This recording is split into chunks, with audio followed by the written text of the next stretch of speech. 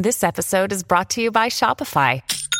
Forget the frustration of picking commerce platforms when you switch your business to Shopify, the global commerce platform that supercharges your selling wherever you sell. With Shopify, you'll harness the same intuitive features, trusted apps, and powerful analytics used by the world's leading brands. Sign up today for your $1 per month trial period at shopify.com/tech, all lowercase. That's shopify.com/tech.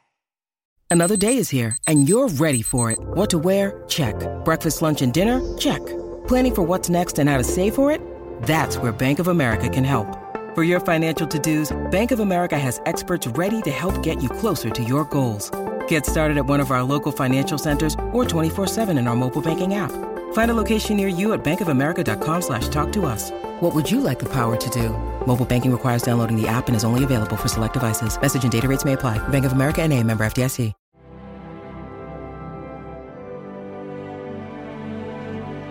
You have fallen into Event Horizon with John Michael Godier.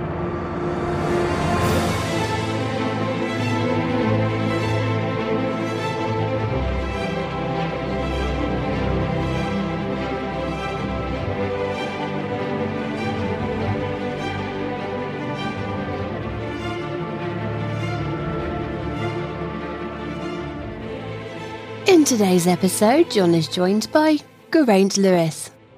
Born in Old South Wales, Geraint Lewis is a professor of astrophysics at the Sydney Institute for Astronomy, part of the University of Sydney's School of Physics. His research focuses on the dark side of the universe, the matter and energy that shapes our cosmos. Dr. Lewis is a teacher, an author, and science communicator. As well as 2 books on cosmology, he has published more than 400 papers in international refereed journals. Dr. Lewis's new book, co-authored with Ferry Chris, is titled Where Did the Universe Come From? And Other Cosmic Questions, Our Universe, From the Quantum to the Cosmos. Dr. Geraint Lewis, welcome back to the program. Hello, how's it going? Good. Now, Doctor, you've recently been working in something that's really interesting. Now, a lot of people understand the idea of time dilation and, relativity and those things like, that part of it. But there's also the idea of cosmological time dilation. Can you lay that out for us? Yeah, so, we go back to Einstein's general theory of relativity. And of course, the thing that we know, that the sort of common story is that one of the consequences is that time runs differently for different observers. And so, there's no universal clock. There's no sort of way that we can all sync our clocks together in a simple way. And what Einstein told us, of course, is firstly that clocks for people moving at different speeds, they run differently. General relativity says that clocks at different locations in a gravitational field run differently. So a clock on the Earth runs differently to a clock that's orbiting on a satellite. But one of the other consequences of the equations of relativity is that when we look at clocks spread throughout an expanding universe, we should see those clocks run differently. And so what we have is that we live in this expanding universe. And if you want to think about it, it's like space-time today is different to the space-time yesterday. And that difference in space-time means that when we look back and we see clocks in the past, we should see their ticks run slower. And the further back we look, the slower and slower the apparent clock tick would appear. So this cosmological time dilation, it's been known for quite a while. Excuse me, I lost my voice there for a moment.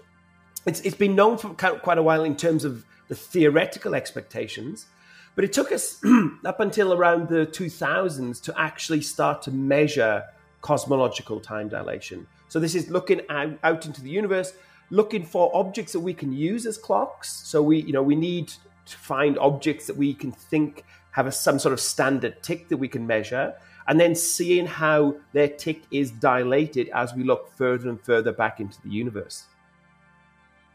Now, pulsars, how does that play into this? Are those the clocks?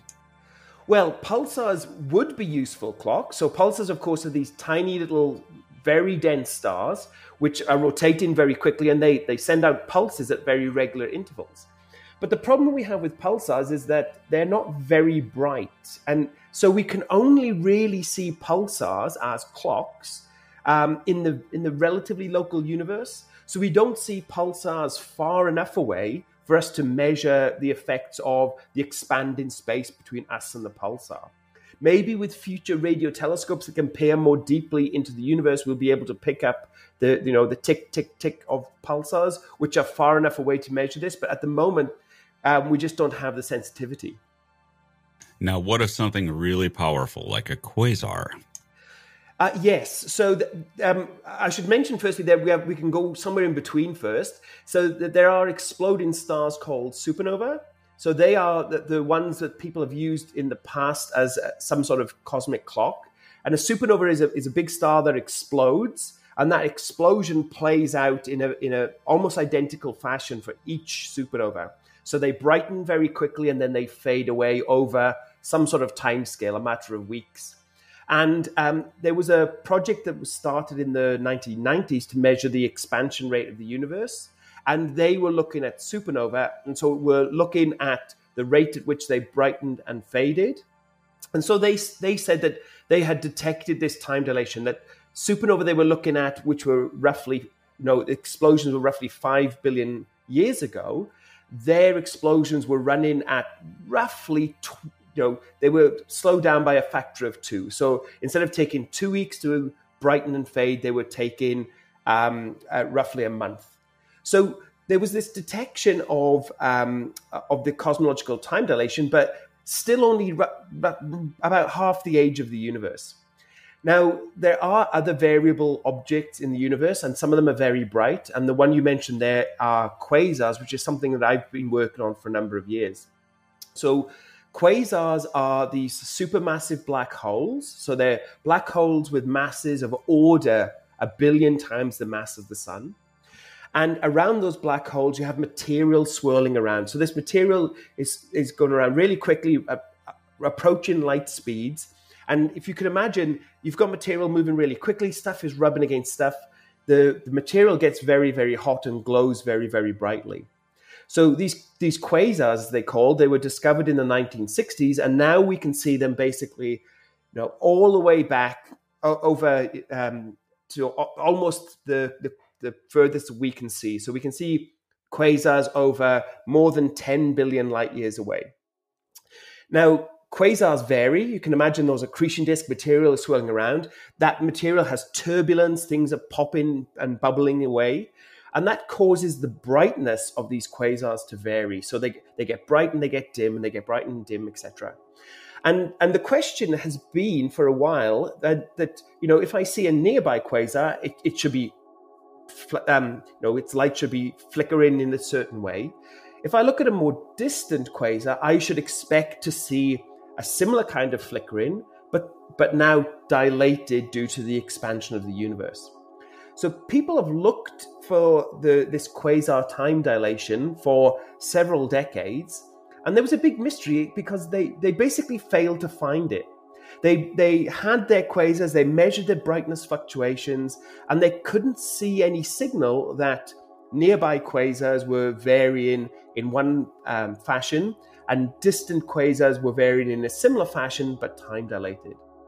So this was a bit of a mystery, and what it did, of course, is it led some people to suggest that maybe these objects, these quasars, are not truly supermassive black holes and are not truly billions of light years away. Maybe we have been fooling ourselves. Maybe they're actually in the nearby universe, and that's why we don't see the effect of the expansion of space-time between us and them. This was the situation up until the end of last year. And what happened is a group in the US, they published a new set of data on these quasars.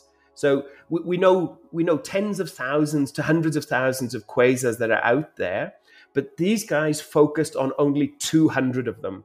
And the reason that they have that focus is that these quasars were located in the same patch of sky, and the project, which had been underway for several decades, had gone back time and time again and observed these quasars. So they looked at the quasars, and they had different telescopes, and they got images of the quasars over this time scale, and they measured the brightness, and so they got the light curves, the flickering of each of these quasars. Now, what was kind of interesting is that in that time period where they were gathering the data, a few things had changed. Firstly, we had actually started to get a handle on just how quasars varied in their brightness. So they're not like they're not like a lighthouse, which is flash on, flash off, flash on, flash off. Their brightness variability is a lot more like the stock market, right? It ups and downs and on various scales, sometimes doing something for a long period and sometimes very rapidly. And we had managed to get a statistical handle on the brightness variability of quasars. It's something known as a damped random walk for people that understand this kind of variability. And so I got hold of this data and I thought to myself, if we are able to characterize the quasar's variability in terms of a damped random walk, maybe I can use that as the standard tick that we can use to try and measure cosmological time dilation. But there was another problem in that quasars come in lots of different varieties. Some are bright, some are faint.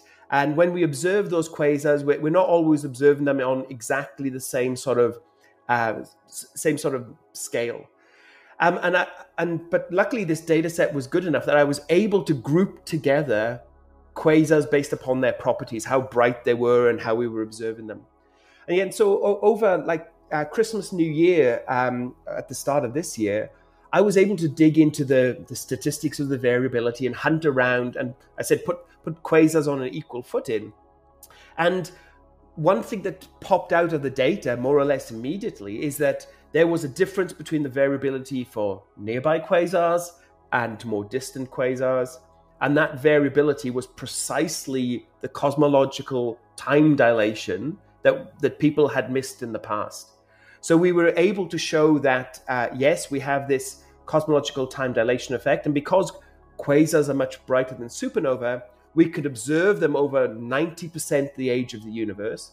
So we were able to look back, and the most distant quasars we were seeing, their time was basically ticking away 5 times slower than time in the local universe. So that was a pretty cool result, really. Unfolding 5 times slower than what it actually did. That's absolutely amazing. Yeah. Now, quasars themselves. So do we really understand the mechanism of what a quasar is? And is it possible that there was a time where the Milky Way was a quasar and somebody way out there in an extragalactic situation is looking at the Milky Way measuring cosmological time dilation? Well, so firstly, quasars are complicated places. My wife used to work on the physics of quasar accretion disks, and I can tell you now that when you have material which is super hot, moving at super high speeds, the physics gets very, very complicated. But we do have a handle on the kind of mechanisms of things that are going on in that sort of swirling accretion disk. As you can imagine, the material is so hot that it's a plasma rather than normal gas. And when you have plasmas, you have strong magnetic fields. And so you get physics like the physics we get on the surface of the sun. You get outbursts and all that kind of thing. So we don't understand the detail, but we are getting to grips with the complicated physics. Now, the question of whether the Milky Way was a quasar is a very interesting one. Firstly, we know that the black hole in the middle of the Milky Way is big. It's roughly 4 million times the mass of the sun. But it's not super big. It's not billions of times. So there probably was a period when the Milky Way's black hole was feeding. It was eating gas, and that gas glowed brightly. But it may not have reached the scale, may not have reached the power output of some of these really highly luminous quasars that we see. There's actually a very nice little science fiction book from the 1960s or 70s written by Fred Hoyle, who was of course, a very famous cosmologist. And he basically was thinking about this, and in his story, it's set in the modern day. But what happens is that the black hole in the middle of the Milky Way starts feeding and starts to glow and starts to output a lot of energy. And that starts to have rather dramatic influence on the Earth, right? Because we have got all this extra radiation arriving. And people have to basically move to the northern hemisphere, basically up to Scotland, to get away from that extra radiation that's coming from the galactic center. And if you think about it, it might be good that the Milky Way may not have ever gone through that quasar stage, because if the output was really at the scale that we see in quasars, maybe that would basically prevent that host galaxy from ever hosting life. If it's putting out so much radiation that planets themselves are starting to get highly irradiated, maybe it's the fact that we didn't go through that quasar stage is one of the reasons that we're here at all. Now, a hypothetical situation as we grow in our understanding of quasars is, say you get a situation where a quasar can turn back on by way of a galactic merger or something like that, where the black hole gets new material to eat up. Is that an extinction event? I mean, would that cause the extinction of, most species in a galaxy, should that happen? Yeah. This is a question people have thought a lot about how much the galactic environment influences the possibility of life forming on a planet in a galaxy. And people have some have come to this conclusion that maybe we are here because our Milky Way has basically had a quiet life. It hasn't had a violent collision. It hasn't had one of those periods where we've had this massive output of radiation due to it going through an active galaxy stage. So yeah, it could be that the galaxies that we are seeing that are hosting quasars, maybe those ones are dead and sterile because they've been through this really sort of apocalyptic event. And we're lucky because we're in a relatively quiet galaxy. Yeah, it's interesting because, the Fermi paradox starts to dissolve a bit when you start taking into factors that not only do you have things like the rare Earth hypothesis, but what about the rare galaxy hypothesis, where the Milky Way is just unusually quiescent and the conditions of the galaxy itself were necessary for life to, get a start here. Yeah, and in fact, there's people who now talk about a galaxy habitable zone. So in our Milky Way galaxy, we sort of know that life in the middle of the Milky Way would be very tricky because the orbits bring stars very close. You get lots of supernova going off. It's a kind of one of those sort of active environments. Whereas in the outskirts of the Milky Way, star formation has been too quiescent and there are relatively few heavy elements. So maybe there are not the elements we need to form planets and life in the outer regions. So we find our sun in the galactic habitable zone. But there are other things that can happen in a galaxy. You can get not only exploding stars in the form of supernova, but we know we also get hypernova and gamma ray bursts and fast radio bursts. And again, maybe the Milky Way has been lucky and we haven't had one of those close enough to us that it could have been, an apocalyptic event and an extinction of all life on the planet. Another interesting issue that's popped up recently in astrobiology is the phosphorus problem, and that phosphorus may not be distributed evenly, even in the Milky Way, yes, which adds a further constraint onto it. And then you got questions of, do you need a moon with tides and things like that? But you always have wild cards like the ice shell moons, Europa and Enceladus, and that sort of a situation where maybe it can happen a completely different way. But can you imagine that where you got some shielding because you got all that ice, Can you imagine a situation where the universe is a place of life and a boat of life, but it almost never happens on a terrestrial planet? It's always in an ice shell and they're locked in and they can't do cosmology and they never know about things like time dilation. Yes. Yeah. I mean, you have to try and rein in your science fiction mind when you think about the possibilities of life. There's not only life, of course, on the surface of a planet, but there's also the life that might be on a water world, right? That lives at the bottom of the ocean. How do they do their cosmology? How could their technology advance, no matter how smart they get? So yeah, my sort of feeling is that I am on the life, like intelligent life, technological life is probably vanishingly rare in the Milky Way galaxy and maybe in the universe as a whole. It's interesting. It's one of our great mysteries.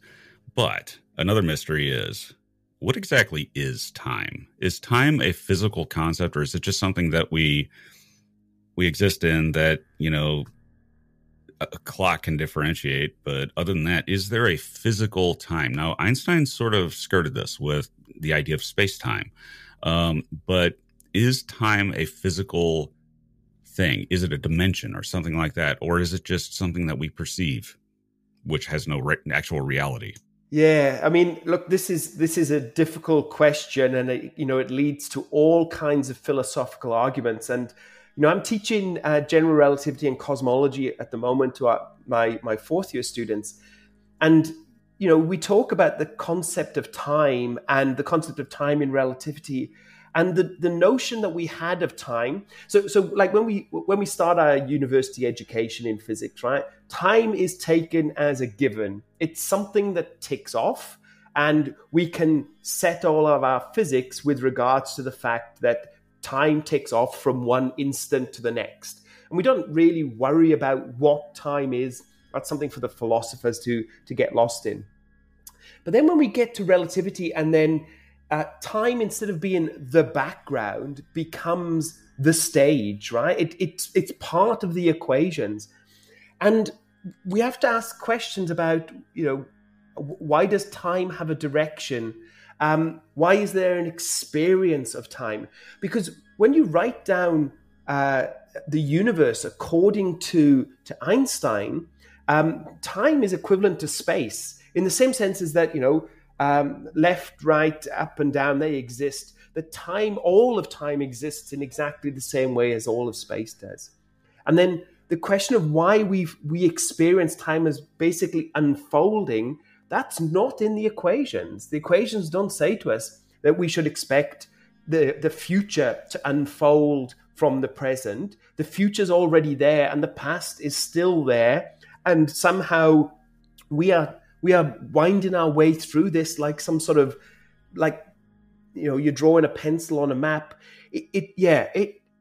I don't know. I must admit, it does bother me. And the notion that, again, the future already exists in that relativistic picture, of course, leads to all kinds of weird questions about free will and, our choices into the future. If it's already written, then where is free will in all of this? So you have to turn to the people who do quantum mechanics, and they'll say to you things like, we've come up with this picture where time unfolds or is built out of some sort of quantum process, and now is like a sheet that exists in this relativistic picture. But the arguments in my mind, they're not overly compelling at the moment. Are you familiar with a Stephen King story called The Langoliers? I am indeed. Yeah. Go into that. Yeah. So no, the Langoliers is this idea, and it was made into a TV movie, that time exists as an instant, as a now, but the past is constantly being consumed by these creatures called the Langoliers that ensure the past no longer exists and the future gets to unfold in front of us. And I think that Stephen King story seems about as reasonable as many of the quantum ideas I've seen people propose to explain how time behaves, right?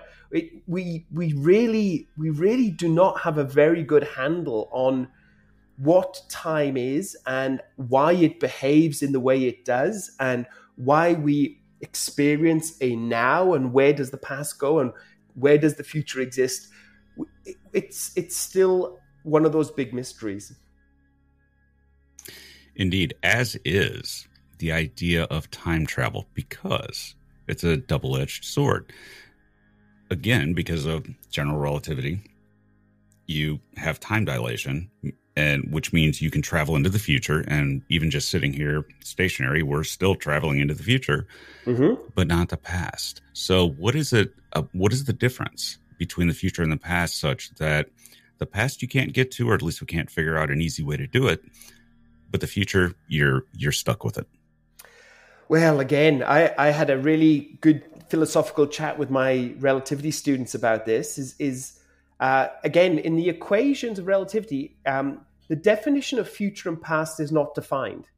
We have to impose what we think is the future into our equations, but in there, nowhere does it say this direction is the future, that direction is the past. We can choose. We have an arbitrarily choice, and we can flip the past for the future. So we have to ask ourselves, why do we have a direction? Why do we have a direction of time?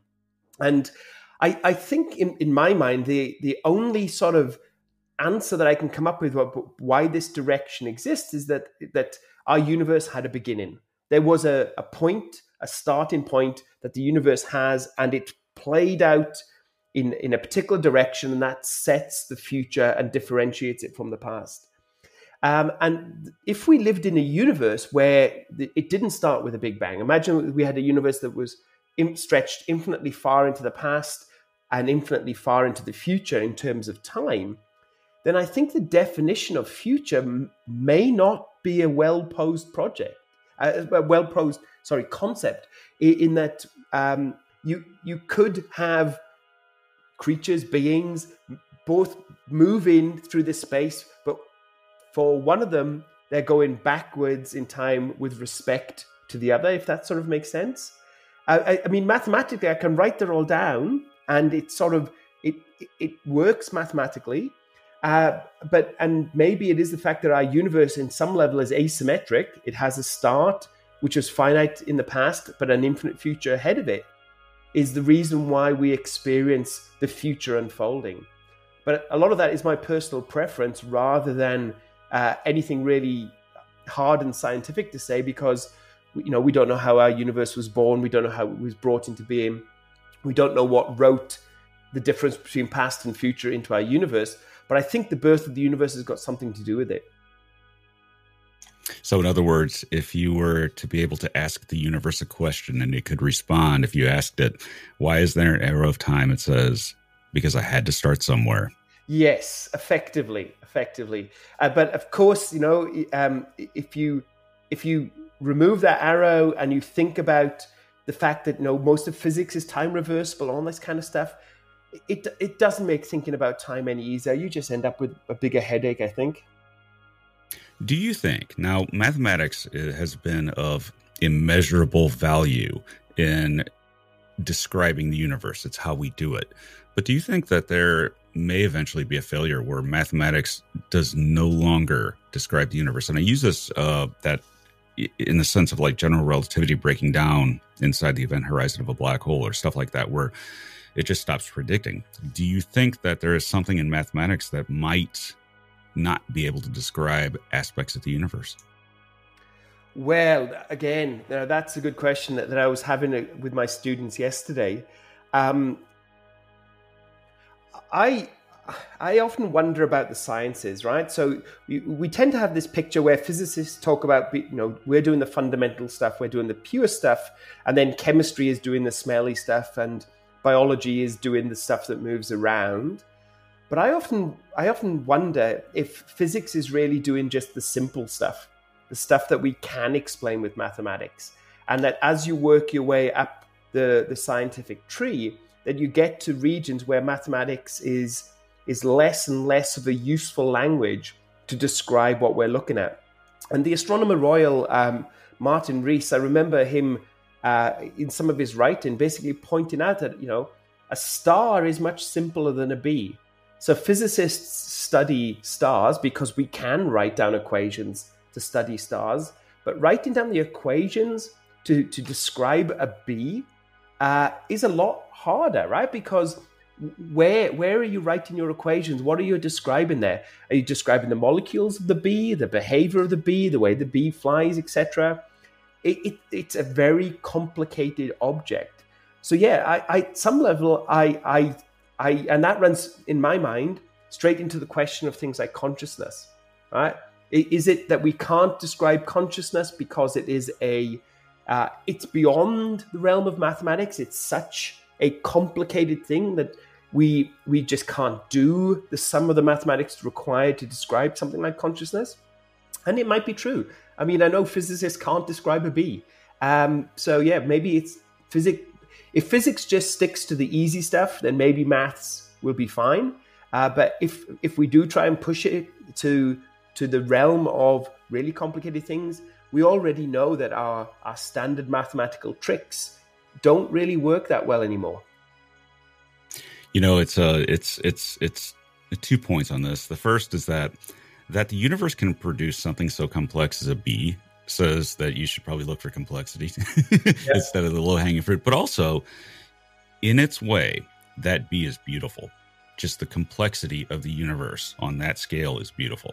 And to get into, a human and consciousness takes it even further, because it's been said before that consciousness is the universe perceiving itself. But at least, if you don't want to go that far, you can at least say that it's possible to be conscious in the universe, in a universe that didn't have to be that way.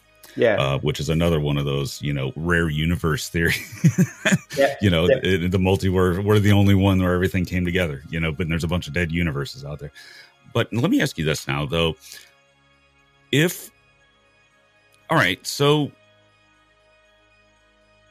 do you think our understanding, of science is capable of a titanic change? In other words, say we get another Einstein comes along and produces another theory that's way ahead of its time. Do you think that can still happen in science, and that we would gain a greater insight into the universe and sort of let us figure out the differences between quantum mechanics and general relativity, which happened with Einstein? I don't know. I think somebody probably would have figured out special relativity, but general relativity, it took Einstein for that. Do you agree?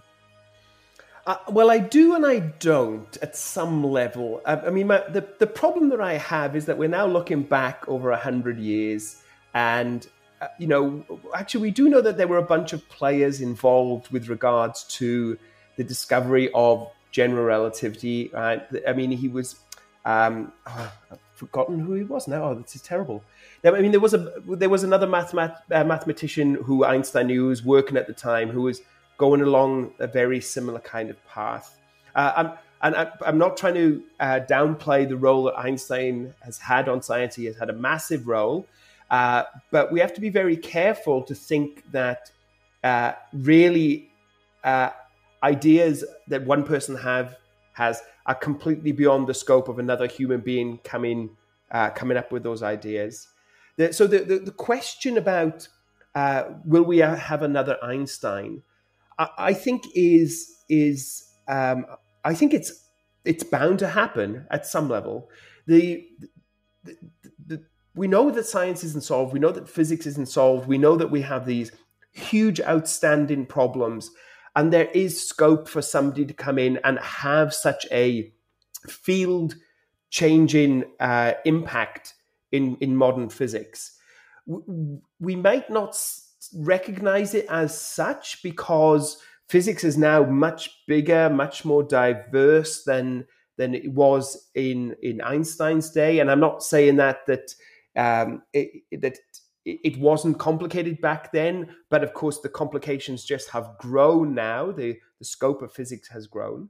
So there will definitely be revolutions in areas. There will be revolutions in the world of the quantum. There will be revolutions in the world of gravity, and they will happen. I think what has happened, which is more telling, is that we have just become more impatient. We have had, the 20th century saw such a big change, in 100 years that I think we felt like every new mystery of the universe will have to yield its secrets with just, a little bit of a tap with a hammer. But, maybe we've settled down into this period where it's going to take a bit of a slog until we get to the next big insight. I said the universe doesn't owe us solutions coming in a 1-year timescale or a 3-year timescale or even a 10-year timescale. It might be decades to centuries, but we don't know. Of course, it could be that somebody wakes up tomorrow morning and just goes, "Oh, hang on," and has a new idea, and that could change everything. But I think there's a lesson learned in science is that scientists are terrible at making predictions for when the next revolution is coming. Right? It could just be around the corner, but it could be a century away.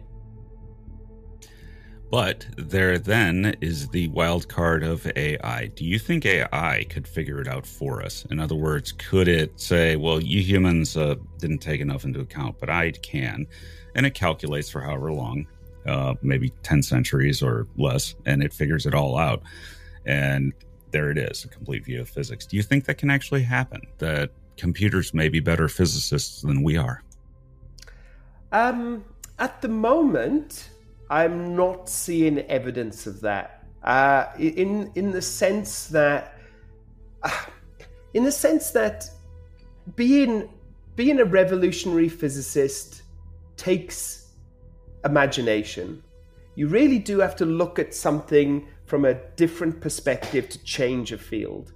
Now, what I've seen with AI is that at the moment it's very good at collating data and finding relationships, and those relationships might point in a new direction. But the spark of creativity that's needed for science, I've not quite seen it, right? But again, I'm not saying that it's not possible. It's just that I've yet to see anything that I would say, oh, that's told me something new about the universe. But that doesn't mean that it's not possible. And of course, what we are seeing, like in the artistic side of things, AI is starting to, in my humble opinion, is starting to generate art that I can appreciate, and images and video and music that really does start to resonate with me. So it's starting to latch on to what I like as a human. Whether it latches on to the spark of creativity for scientific advance, that's a difficult question. And the thing that I guess frightens, air quotes around frightens, is that if it latches onto a creativity in science that we cannot appreciate, we cannot understand. If it goes beyond, what our monkey brains can really do, then we may never really understand what it's doing. But it's not there yet. So yeah, maybe. I think I'd be very foolish to start making predictions that physicists will never be out of a job. But as of yet, I've not seen evidence that we have to worry too much. I think what would be funny is if we we created an artificial intelligence, a generalized AI that was able to figure it out, and then it wouldn't tell us. It's like, I know, I understand the universe, but I'm not going to tell you because you'll hurt yourself. Well, exactly. It's one of those things. You think of back to Asimov's robot laws, right?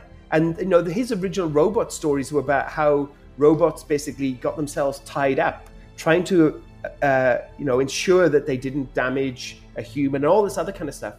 But if you've got an AI that realizes that if it gives you some of its wisdom, that there's scope there for us to destroy ourselves, then maybe it wouldn't share it. Yeah, exactly. But who knows, right? Who knows? One of the things that I do love is that there's a long history of AI in science fiction, and there are various songs about machines that run the world for the sort of benefit of humankind, that we'll never have to work again. And when I was growing up, and still am a big fan of David Bowie, but back in the 70s, he had a song called Savior Machine. And again, it was all about a machine that was running for the benefit of humankind, but then one day gets bored and doesn't know what to do with us. So the ethical questions around AI and what AI will do and how it will interact with us, I think that is a really big question, and I think we are still grappling with that question about how AI is going to be, how we're going to ensure it's going to be beneficial, and how we're going to ensure it doesn't decide that it's going to destroy us anyway.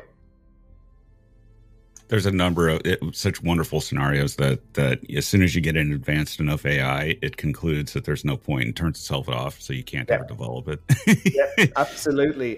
Yeah, I've been I've been reading the science fiction of AI, but I've also been looking at some of the ethical stuff around AI, and I do find some of it a little bit frightening. AI in warfare scenarios is pretty scary stuff. So yeah, interesting times ahead, I think. The key is to end the practice of warfare before you get there. You know. Yes. Yeah. And that's I wish that's what the world would focus on before we get there. But what is your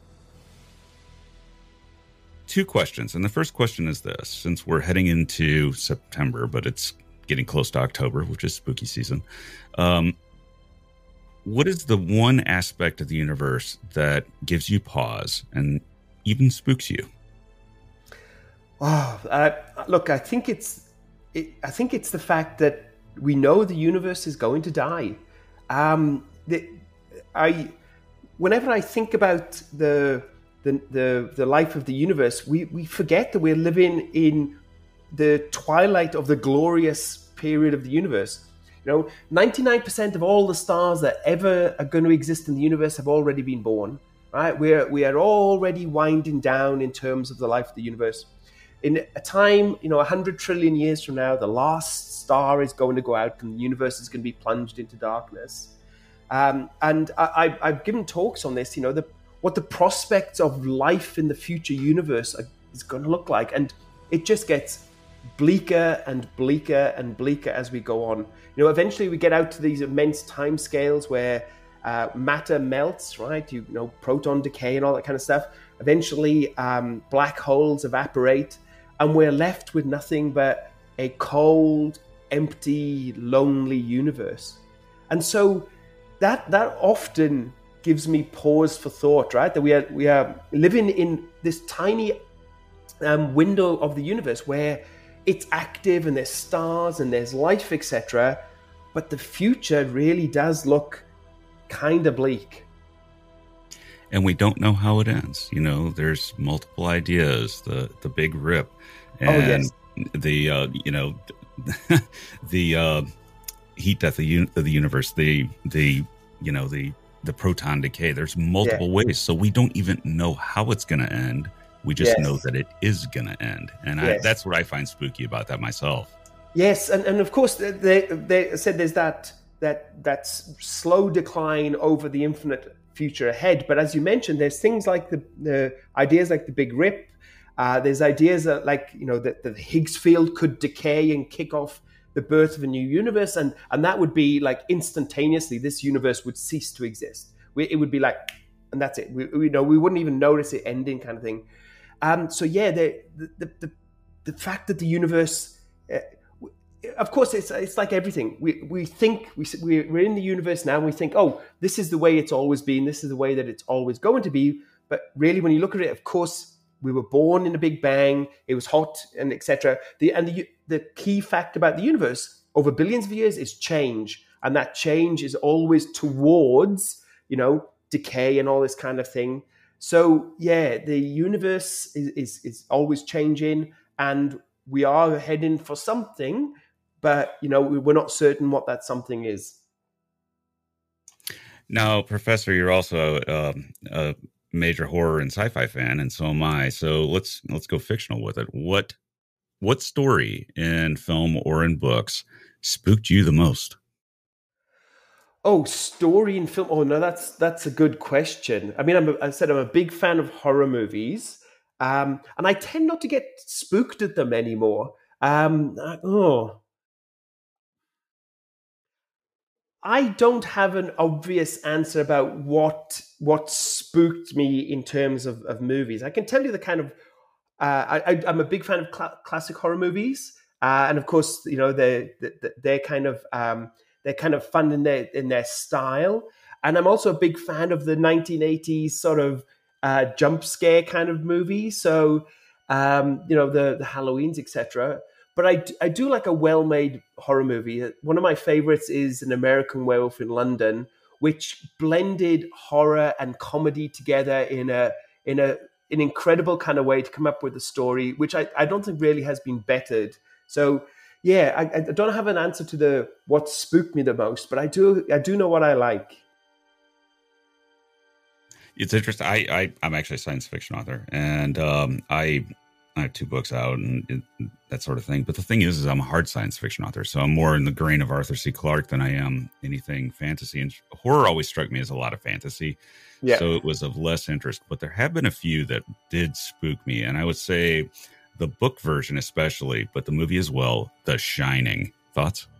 Oh, yes. Of course, the Shining is, one of those stories about a descent into madness, really, right? And picking up on the clues that it really is that kind of descent.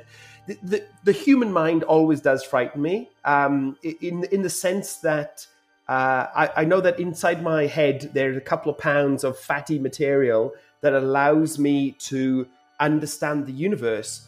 But at some level, it is making up the reality I perceive. That's the part that always bothers me. I know I have eyes, and I know that light is coming into those eyes, and I can see stuff, but that image is all being processed and fed to me somewhere in the back of my head. And I know that my thoughts are related to the chemical balance inside my body and all that kind of thing. So, I like to think myself as my consciousness is somehow separate to the universe, but really it's just part of it, and that my thoughts can be manipulated by the chemistry in my body and all that kind of things. That kind of thing does make me pause sometimes, right? That question of where am I and what am I does bother me. Ideas, and this is something more in philosophy than anything you could really ever probe or prove, probably, maybe not. The simulation hypothesis, that this is all just a simulation. Ideas from the standpoint of physics. Yeah, well, so this is something I wrote about in one of my books way back in 2016, where we discussed the simulation hypothesis. And so the idea is, of course, is that our universe is nothing really than a computer simulation running in a universe above us, and they've reached that stage where they can do sufficient calculations that all of the stuff around me, none of it is real. Of course, I am just a mathematical calculation, etc. And so the question is how we would ever know. How would we know we're in a simulation, other than a giant game over sign appearing in the sky?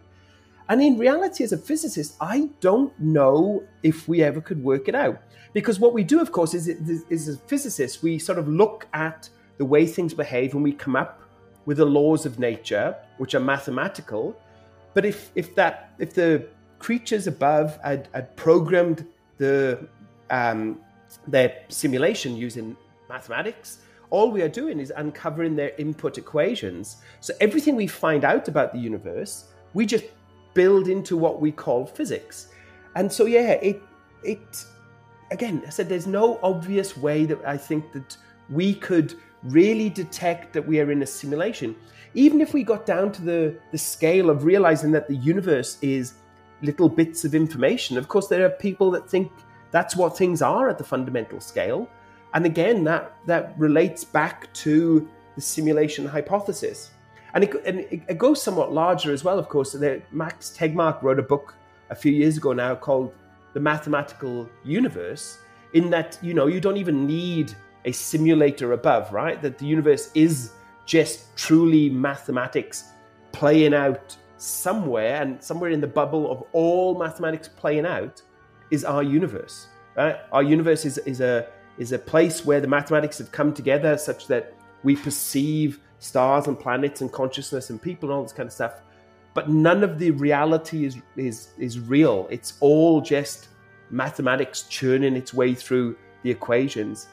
And again, is that really the way it is? I don't know how we would ever know. That's an amazing thought, that the universe is a calculation, and that's it. Absolutely. And then, but maybe that's the end of the questions, right? Because what if you can't go any deeper? Right? If that's just what it is, then the end of questions, isn't it?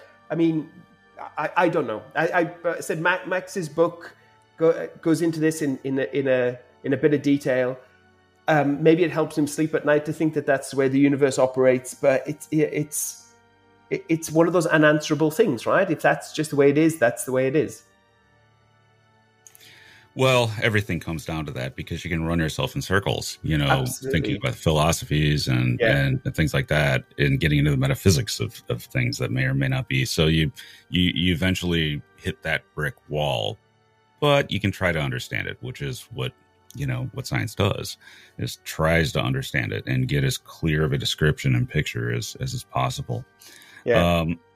Now, to flip that question over, favorite sci-fi story? Oh, no, favorite. That's probably War of the Worlds. I do like to read War of the Worlds every so often, and just because So I'm a big fan of H.G. Wells, and I struggle between the choice of War of the Worlds and The Time Machine, and I flip back and forth between the two. But I just think that it's a sign of how far Wells was ahead in his thinking about what exploded into the genre of science fiction today. So those classic books from back then, they're the ones I can read time and time again. When you need mealtime inspiration, it's worth shopping Kroger, where you'll find over 30,000 mouth-watering choices that excite your inner foodie. And no matter what tasty choice you make, you'll enjoy our everyday low prices, plus extra ways to save, like digital coupons worth over $600 each week. You can also save up to $1 off per gallon at the pump with fuel points. More savings and more inspiring flavors make shopping Kroger worth it every time. Kroger, fresh for everyone. Fuel restrictions apply.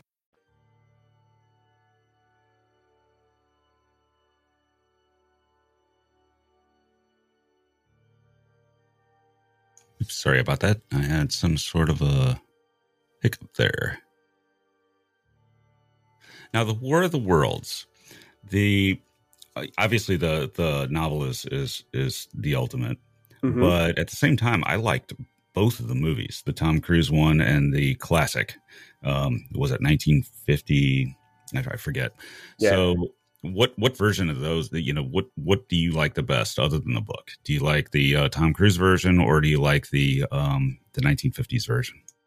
I think I prefer the 1950s version. I look, I didn't mind the Tom Cruise version, but I don't know. I felt it was a little bit drawn out kind of thing. But yeah, look, again, if I had to sit down and watch either one of them, I'd happily spend an afternoon watching the Earth getting attacked by Martians. Now, in regards to H.G. Wells, the book that gave me pause and actually spooked me more than the War of the Worlds was The World Set Free, where he essentially predicted something like nuclear weapons. Have you ever read that one? Yes. So, the World Set Free and Shape of Things to Come and those kind of stories, you do sort of have to wonder what kind of information was flowing around just in the public consciousness back then, right? For people to realize that there is power beyond chemical weapons, right? Chemical in the sense of explosives, and that the power of the atom might be the way of the future. So, yeah, those kind of stories where people have laid out a picture which has unfolded at some level to match some of the aspects of the world we live in. It is very interesting that they could think along those lines, but also that with stories again like The Shape of Things to Come. It is that story of knowing what humans are like, and that wars are inevitable and suffering is inevitable and all this kind of thing, which is somewhat depressing that there will be these episodes in human history where we go through that. Before, like Shape of Things to Come, we have this ultimate utopia at the end, but we have to go through a lot to get there. You mentioned something that's interesting, because you have to know the context of what they were thinking about at the time. But go back a century before that to Mary Shelley and Frankenstein. I don't know that there was anybody thinking about, number one, Antarctic exploration or Arctic exploration, but also the idea of, sewing something together and shocking it. Yeah. I mean, just so far ahead of its time. And you don't see anything after that really for decades, Yeah. as far as that sort of thinking. And that comes in as my favorite novel, actually, both in Yes. horror and sci-fi, was Frankenstein, because it's just a work of genius. It is. But my understanding is that Mary Shelley did know of the experiments, I think it was by Volta, where, by basically applying electricity to frogs' legs, they could get the frog's leg to kick. So I think that was around the same time. So there was a notion, again, what was flowing in the public consciousness, there was a notion that electricity and life were somehow related. But, and again, I'm not taking away from her genius. It is a fantastic book. But I think there was some ideas that there was a relationship between electricity and life that were floating around at those times. Well, come to think of it, there was actually also, I believe it was Benjamin Franklin, that used to entertain dinner guests by electrocuting a turkey. So they knew something. Something. But dinner parties were different in those days. Most definitely. And I'm sort of glad that we have better dinner parties these days. All right, Doctor, we are out of time, and I hope you'll come back sometime soon and talk with us again. And where should everybody look for your books and your YouTube content? So my books are on Amazon. So I've got 3 books on there at the moment. I'm still trying to get back into writing. So books about cosmology and quantum mechanics and fine tuning, etc. So they're on Amazon. My YouTube channel has sort of slowed down over the last couple of years due to COVID. It hasn't really helped. So I might rebirth it at some point. But I think I'm one of the last people still on Twitter at the moment at cosmic_horizons. I might make the jump to Blue Sky if the ads get any more infuriating. But yeah, that's really my social media appearances right now.